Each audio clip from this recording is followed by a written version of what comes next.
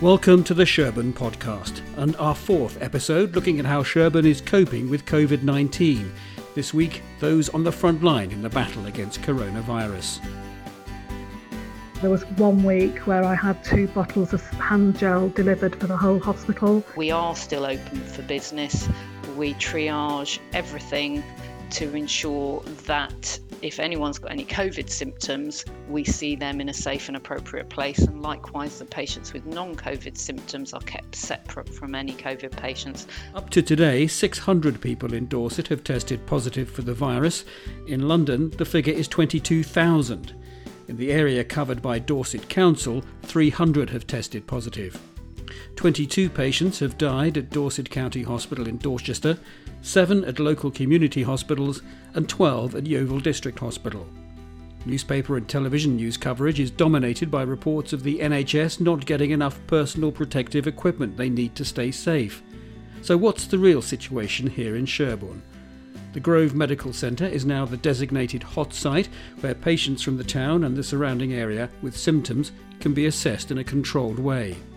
But Dr. Liz Long from the Grove says the 5 weeks of lockdown have restricted the spread of the virus locally. The point that we're seeing them in primary care, they are all just suspected cases. And in the main, we endeavour to triage patients to make sure that they get to see the right clinician first time. If they are sounding very poorly, then we may have just telephone triaged them to go straight to the hospital. But over the last few weeks, we've set up what's called a hot site in the surgery. And that's a sectioned off part of the building. And if we think a patient has got possible COVID symptoms, we bring them into there and do whatever examination is essential before we decide whether they're well enough to remain at home or whether we feel they need hospital admission. And quite frankly, we've not had many patients have to go through that hot site. We've even had days where we've had no patients going through the hot site, and that hot site is for the whole of our primary care network, which covers the Grove surgery. We've got about 12,000 patients. The Apple surgery, who've got about 5,000 to 6,000 patients, and Yetminster surgery with their 4,000 patients. The Stay at Home, Protect the NHS, Save Lives campaign is working locally. Locally, it's definitely working, and I think we in the southwest were relatively lucky at when the lockdown was brought in. Unfortunately, for the major conurbations, for the Midlands, for London, the situation wasn't so good, and ideally perhaps that lockdown should have been brought in slightly earlier. But because we didn't have the caseload of virus happening in this area at the time the lockdown was brought in, we've managed to close down on this virus a lot quicker. Before this all started, I'd never heard of PPE. Now that's all you hear. Do you have all the necessary PPE that you need? Yes, we've got quite good supplies here in the surgery. Some of it has been sourced centrally through the NHS, and some of it we've procured ourselves. We've got enough for our current needs, and certainly for the next few weeks, even if things do start to ramp up and we're having to see more and more patients with suspected symptoms. And where we feel patients are at risk, we've got the appropriate PPE to give them when we have to bring them into the surgery. So, for example, if we had a patient who we thought might be more at risk of contracting COVID-19 and getting very unwell from it, but we still have to bring them into the surgery for a procedure, then we're keeping things very safe here for them, handing out face masks to them, gloves to them, and we've got enough supplies at the moment to do that, to keep the patients safe and to keep us safe. Have you been tested? No, not been tested, but then again, I've not had any symptoms, so there's been no indication to be tested. We're awaiting the opening of another testing site for NHS staff in Wiltshire. At the moment, the testing sites are Exeter and Bournemouth, so they're a long round trip from Sherburn, and if we had a member of staff who was actually unwell, they might not even be able to make that journey themselves, because they do generally want the person to come by themselves in the car. So that is a bit of a concern, but we've got very few members of staff off, only one with a potential contact with a COVID-19 case, and the others that we've got off are shielding, so they're in that extremely high risk group that needs to be kept in and safe for 12 weeks. There are a lot of reports of doctors and nurses on the media saying that they're scared to go to work. Do you feel that's overblown, or do you think that there is genuine fear? I think there is genuine fear in the secondary care situation. They're seeing a much more intense load of COVID-19 patients, and especially the patients that are going through critical care, the very poorly patients that are going through A&E, will be an exposure risk for healthcare staff. And there's been a lot of talk about viral load, in that if a healthcare worker is seeing a patient who has got a lot of virus circulating in their body, they will be giving out more virus, and the healthcare worker is at much higher risk of contracting a more serious infection with COVID-19. So I quite understand the concern for the secondary care doctors, A&E doctors, critical care doctors, but in primary care, I think we're reasonably well protected at the moment. And when we see patients in our hot site, we will often be able to do the assessments we need to do to determine, do you need to stay at home or do you need to go into hospital, by literally assessing the patient when they remain in their own car and with a face mask on. Have you seen a drop-off in the number of patients coming to see you who for matters other than COVID? Very much. The surgery is eerily quiet as regards footfall. Of course, patients still need to come in for certain monitoring blood tests and other procedures, a lot of which is being done by our nurses and in a very safe way. But as far as face-to-face consultations with the GPs, they are extremely minimal at the moment, basically because we're trying to keep everyone safe and reduce footfall through the surgery and maintain social distancing. But when we do need to bring somebody in, we do that in a safe way. We don our PPE and see patients appropriately. We've been astounded at how well the patients have taken to telephone consultations, and also we've been able to instigate very rapidly doing video consultations. And where the vast majority of people now seem to have smartphones, that technology is working for us very well. And there's a lot of things that we can do in primary care over telephone and video. Do you think that's the future? I think it probably is the future. And in fact, when we merged the surgeries, we initially attempted to do a full triage system, which is basically where every phone call that comes into the surgery, we can triage to ensure that the patient gets to speak to the right clinician first time. It didn't work out too well initially, and we were somewhat inundated by all the calls having to go through GPs to triage everything. We've trained up our reception staff to be more considered in their approach to which telephone calls they put through to which clinicians. And that's still happening now. But I foresee that when this situation is over, we will probably be doing a lot more over the phone and video than we were prior to COVID-19. And I think the patients in the main are liking the convenience of telephone and video consultations. And there's a lot of things that can be dealt with whereby you don't actually need the patient sitting there in front of you. I must say, I had a minor problem with an infected finger not very long ago, and I used your e-consult service, and I didn't have to come in at all, and it was fine. Yeah, and that can be very useful, and images can be linked to that e-consult as well.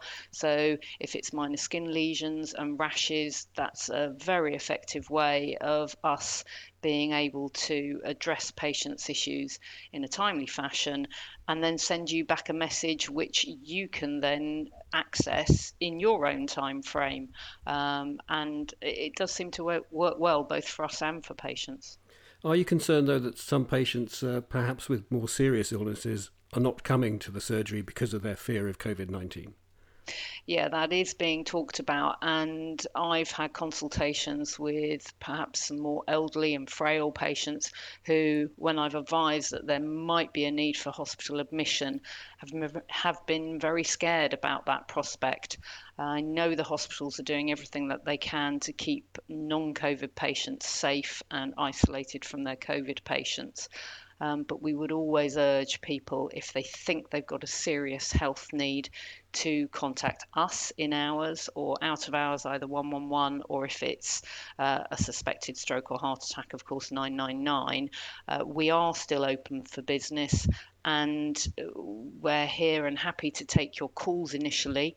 We triage everything to ensure that if anyone's got any COVID symptoms, we see them in a safe and appropriate place. And likewise, the patients with non-COVID symptoms are kept separate from any COVID patients, both in primary care, so general practice, and secondary care in the hospitals. And one of those hospitals caring for patients with COVID-19, as well as other illnesses, is the Yetman. Matron Anne Hiscock is conscious of the special place the hospital has in the hearts of many people in Sherborne. Very much so. I think that's what's kept us going actually through the last few weeks. I've always known that the Yetman's very much revered by the local communities, but this has really, it's been like being on speed.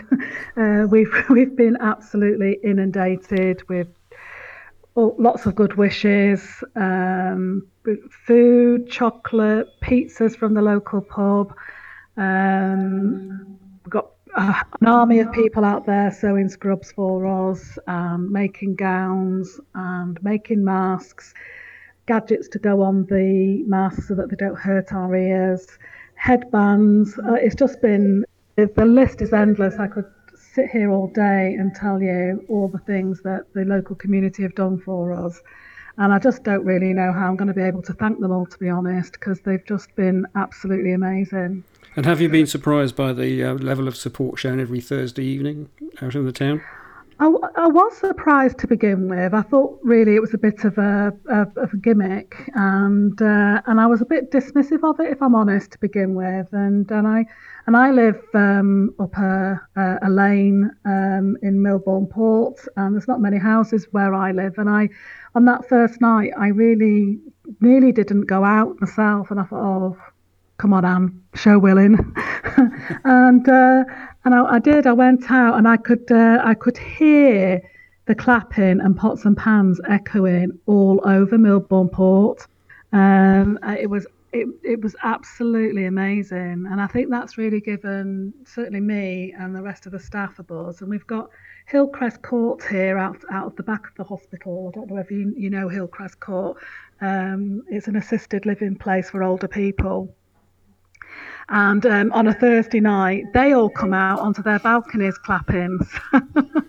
So it's the show of support has been absolutely tremendous, and the staff go out on a Thursday evening out on the back porch to clap back to the Hillcrest Court people. So yeah, we've had pots, pans, and all sorts of implements being used. So it's been funny. How's the hospital been coping? Have you been busy with COVID patients? We've not been as busy as we thought we were going to be. We've been preparing for this surge that we've been expecting since before Easter, and then it moved back to Easter. And now it's moved into May, and it doesn't seem to be happening in the same way we thought it might. But we have spent the last 4 weeks doing lots of emergency planning, changing the way we work, changing the way we accept patients and discharge patients. We've changed our services, particularly around the community services, the district nursing team and the therapy team that we have in our community hub. They've all had to change the way they've worked, and we've extended our hours to work longer hours during each day, and also to cover weekend working as well. Have any of your staff contracted the virus and can't come to work? Yeah, we've had about 5 or 6 members of staff that have contracted the virus and have been off sick, but week by week they've been coming back. They've recovered really well, but we've had a combination of staff with positive corona, and then we've had another tranche of staff who have had the symptoms and have been self-isolating, and there was a point in time where they weren't swabbing NHS staff, so we will never know whether those people ever did have it. And then we've got another tranche of people, of staff who are in the shielded group themselves, who have got long-term conditions and have to stay away from work as a consequence of that. So it has depleted us somewhat, and of course then that puts pressure on the staff that are still here. Are you being tested now when you need to be? We're being tested now, yeah. That's been in place for the last two or so weeks, which has been really helpful. So the minute a member of staff feels they've got symptoms, we're able to test them quite quickly. And we've also been able to test their family members. So it might not be them with the symptoms, but it may be a husband. And we've had spouses in, and we've tested the spouses. So we've been doing it all in all different ways, really. The government's come under sustained pressure over the supply of personal protective equipment to medical staff. Do you have adequate stocks at the Edman? I do now. We got quite short at the beginning of the COVID period, and there was 1 week where I had 2 bottles of hand gel delivered for the whole hospital, when we'd obviously ordered a whole lot more than that. So that was quite stressful because I didn't know where I was going to get my next lot of hand gel from. But I've just about managed in those early days to skimp through the scarcity of PPE, and we actually haven't been affected by it, but just by the skin of our teeth, really. And then as time has gone on, the PPE situation has improved. And I've been in touch with local businesses who have helped support making visors, and that's been a real game changer for us, because we're wearing visors pretty much most of the time now, just as a precaution. But if it wasn't for these local businesses, then we would be struggling for that as well. But our procurement team have been fantastic and have allowed me to do that. So that's been really helpful.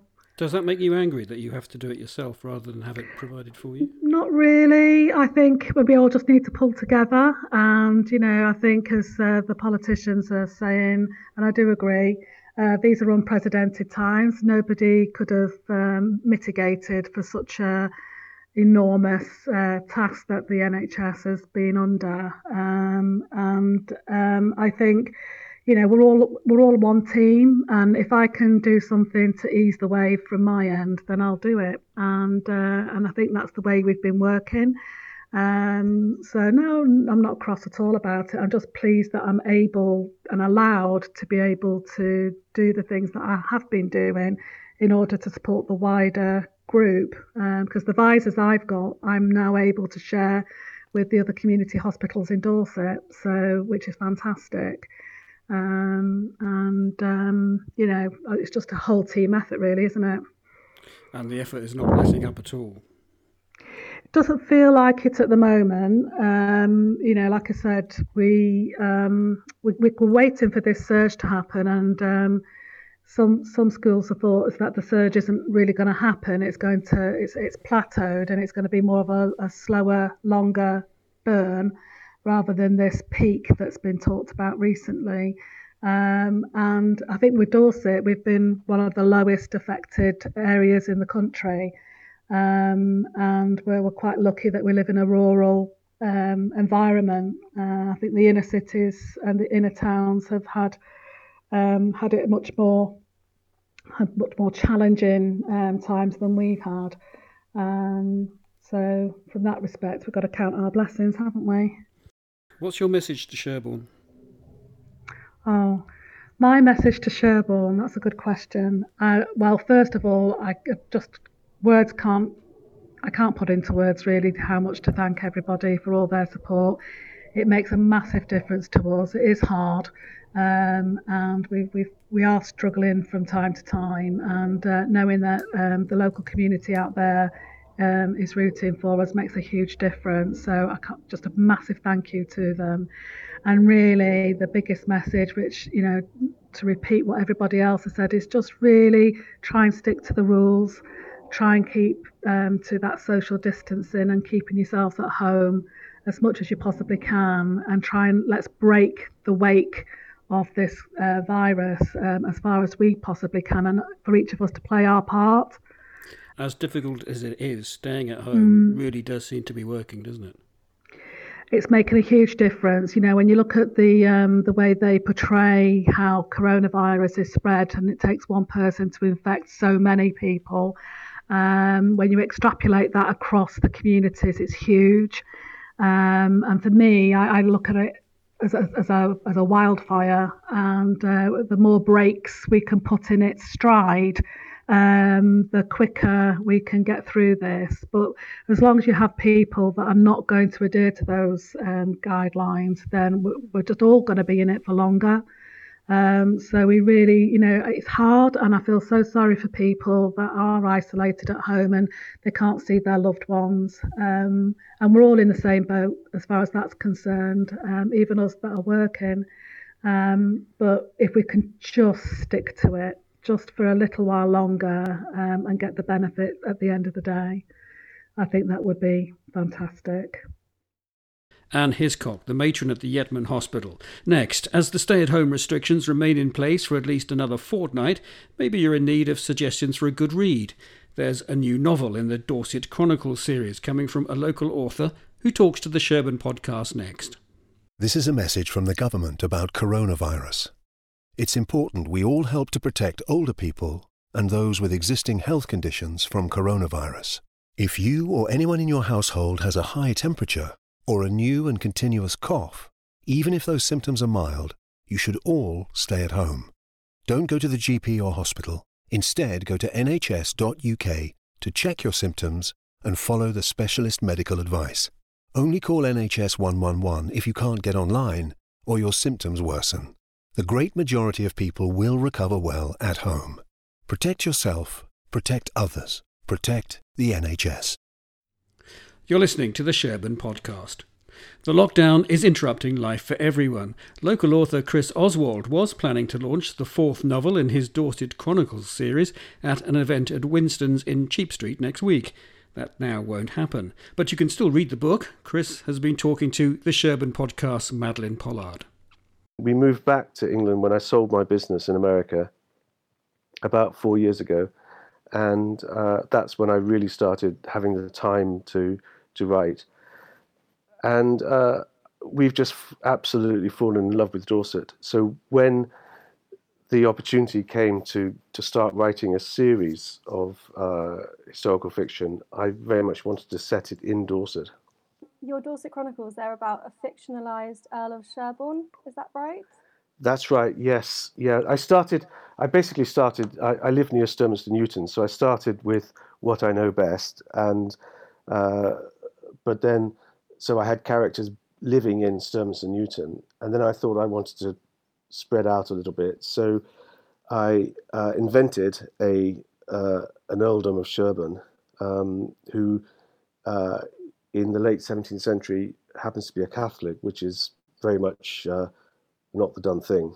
So there's conflict there already, but it is a major force. He lives in a large house just south of Sherborne, and is a major character in both he and his wife are major characters in the chronicles. And how has coronavirus sort of impacted your publishing plans? Well, it's impacted the publishing plans quite severely, because I was due to bring out the book 4 of the Dorset Chronicles in March this year, and we decided to hold off on that.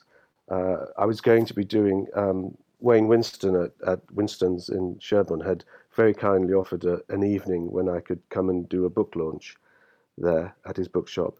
But obviously that hasn't happened and can't happen for the foreseeable future.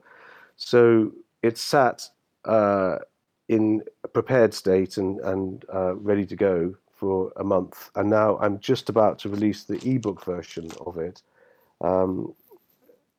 next week. So have the problems been more sort of promotional rather than on the distribution side of things? Well, the distribution side, in terms of selling through online sales through Amazon of paperbacks, has stopped altogether. Amazon have stopped selling paperbacks, stopped printing them. So it's only really ebooks at the moment, plus the stock I have of my own books, my own previously published books. So it is a distribution problem, but it's also a publication problem as well, or a promotional problem. Everyone's sort of talking about lockdown being the ideal time to write that first novel and things like that, but sort of forgetting that you don't have the stimulation and the sort of inspiration of the outside world and things. How do you sort of stay creative and stay motivated to keep writing? Well, that's an interesting question, because when I started the lockdown, I stopped writing altogether, and I think it was some sort of force within me was telling me to get out and grow vegetables, and some sort of self-survival instinct, I think. So I spent 3 weeks manically putting up a makeshift greenhouse and planting seeds left, right, and centre, and feeling guilty each evening that I hadn't done much writing. And then about 10 days ago, I sort of came to my senses, and I realised that there has to be balance in this life, and I started writing again. And I think that somehow that 2 or 3 weeks has given me immunity almost from the lack of creativity, because I've just bounced back in there, and I'm having all sorts of ideas, and I've never been short of ideas. It's always been a issue of distilling those ideas and using the right ones in the right books. The Dorset Chronicles, I should say, are set in Dorset. They deal with Dorset characters, fictional characters, but they each book tries to incorporate a major national event. So, for instance, in the New Lease of Freedom, the first book in the series, I talk about the Monmouth Rebellion, which was very much based in Dorset anyway. In the second book, It Takes a Rogue, I'm talking about the invasion by William of Orange, the Glorious Rebellion. And then the third book, Simple Mistake, deals with the Battle of the Boyne. And then the fourth book, which is coming out next week, is dealing with the first of the American wars, and also the Battle of the Boyne. The third book is dealing with the Siege of Londonderry. So the Battle of the Boyne comes into the fourth book. These characters travel out and go out to the borders of Dorset, but then come back and bring their issues back with them. Do you sort of see coronavirus as marking a new era in sort of 21st century history? In some ways, yes. Although I think one has to keep it in perspective, because there were troubles in the past which make this coronavirus issue look relatively minor.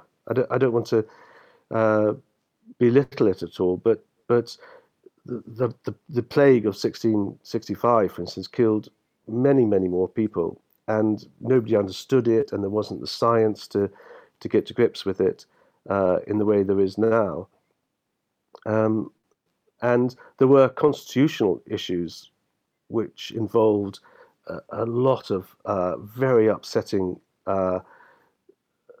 issues for people's lives and disturbances and things like that. So So in many ways, when you look at the perspective of history overall, I wonder whether the coronavirus will be one more chapter rather than a major change.